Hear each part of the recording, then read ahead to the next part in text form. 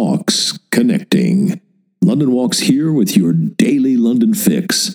Story time, history time.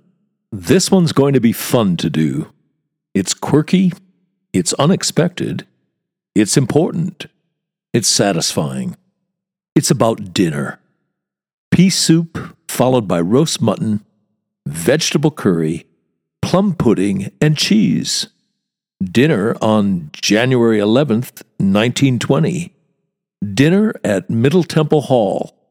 A brand new law student is enjoying her first dinner in hall, just 2.5 weeks after she was admitted to Middle Temple.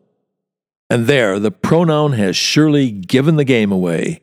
It was Helena Normanton, a newly admitted student to the bar, who was tucking into the viands at Middle Temple Hall that night. She was the only woman seated and dining. I'm guessing there may have been women in the kitchen and serving and cleaning up afterwards, but who knows for sure. In any case, if there were, Helena Normanton, her gender apart, wasn't one of the scullery crew.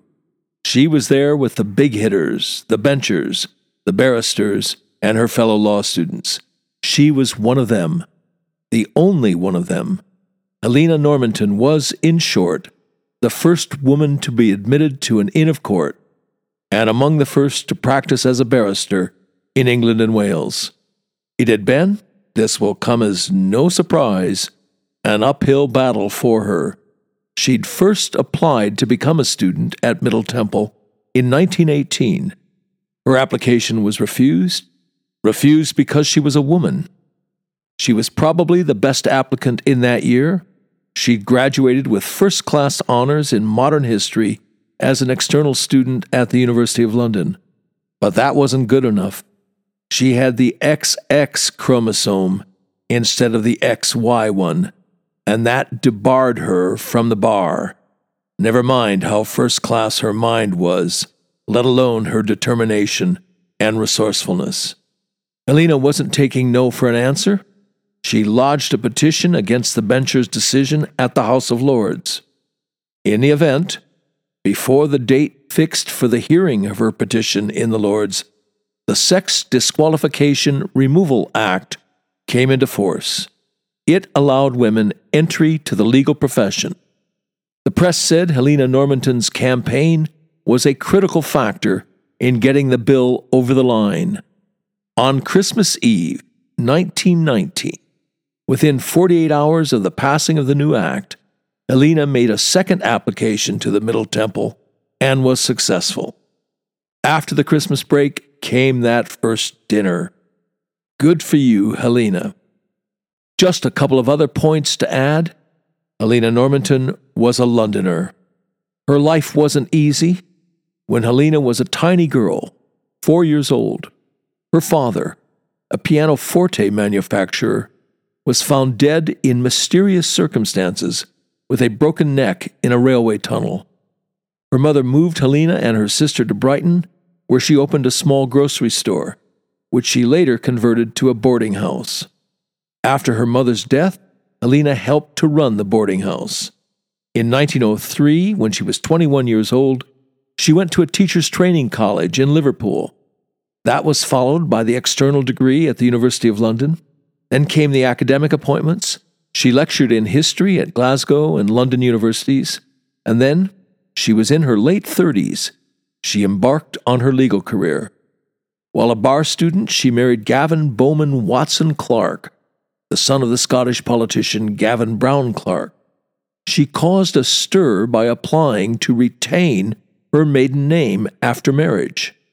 In the words of biographer Joanne Workman, Helena deplored the loss of a woman's identity on marriage and its disadvantageous legal results.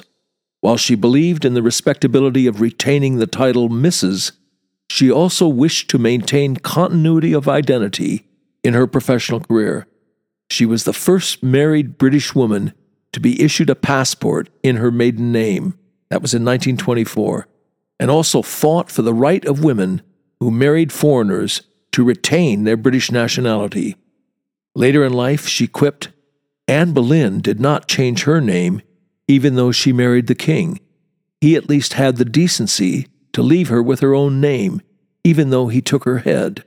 Her legal career was one of those rarities. It was successful in every respect except financially. It was a career that had its share of firsts. She was, for example, the first woman to obtain a divorce for a client, and the first woman to lead the prosecution in a murder trial. Indeed, she became the first woman to conduct a case in the United States. For good measure, she became the first female King's Counsel in England and Wales. She was her mother's daughter. To make ends meet, a consequence of her low earnings, she let rooms at her house in Mecklenburgh Square. A KC, King's Counsel, who was running a boarding house on the side. She had some grit, Helena Normanton. And this is where the tale got really satisfying for me. First of all, I tracked down the house.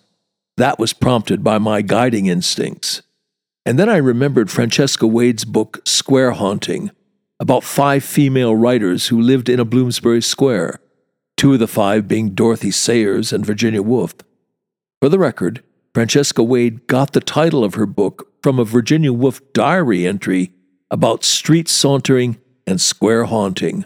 Anyway, the deeply satisfying point is the square for the 5 was Helena Normanton Square, Mecklenburgh Square. Fits right in with my every instinct about certain London addresses having a genus loci. As Wade puts it, borrowing, of course, Virginia Woolf's phrase, at last, here was a district of the city where a room of one's own could be procured. The 5 weren't there at the same time, so it wasn't as though they'd all gathered round the same campfire. But still, maybe some of the embers were there right throughout those early 20th century decades. I'd very much like to know if any of them were aware that haunting their square was another female pioneer, Helena Normanton. At the very least, they must have sensed her presence at some sort of preconscious level, a genus loci level. You've been listening to the London History Bulletin, emanating from www.walks.com, home of London Walks, London's signature walking tour company, London's local, time-honored, fiercely independent, family-owned, just the right size walking tour company. And as long as we're at it, London's multi-award-winning walking tour company. Indeed, London's only award-winning walking tour company. And here's the secret. London Walks is essentially run as a guides cooperative. That's the key to everything. It's the reason we're able to attract and keep the best guides in London. You can get schlubbers to do this for £20 a walk, but you cannot get world-class guides, let alone accomplished professionals. It's not rocket science. You get what you pay for. And just as surely, you also get what you don't pay for.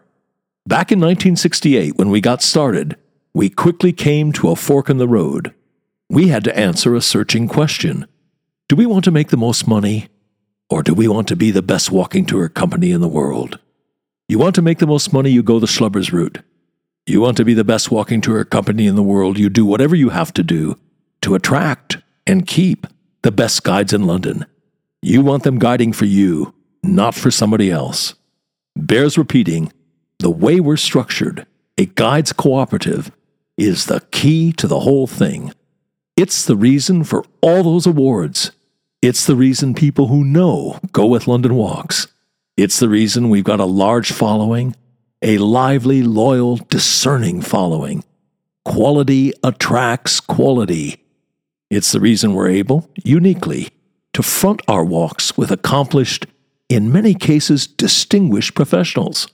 Barristers, doctors, geologists, museum curators, archaeologists, historians, criminal defense lawyers, Royal Shakespeare Company actors, a bevy of MVPs, Oscar winners, people who've won the Guide of the Year award.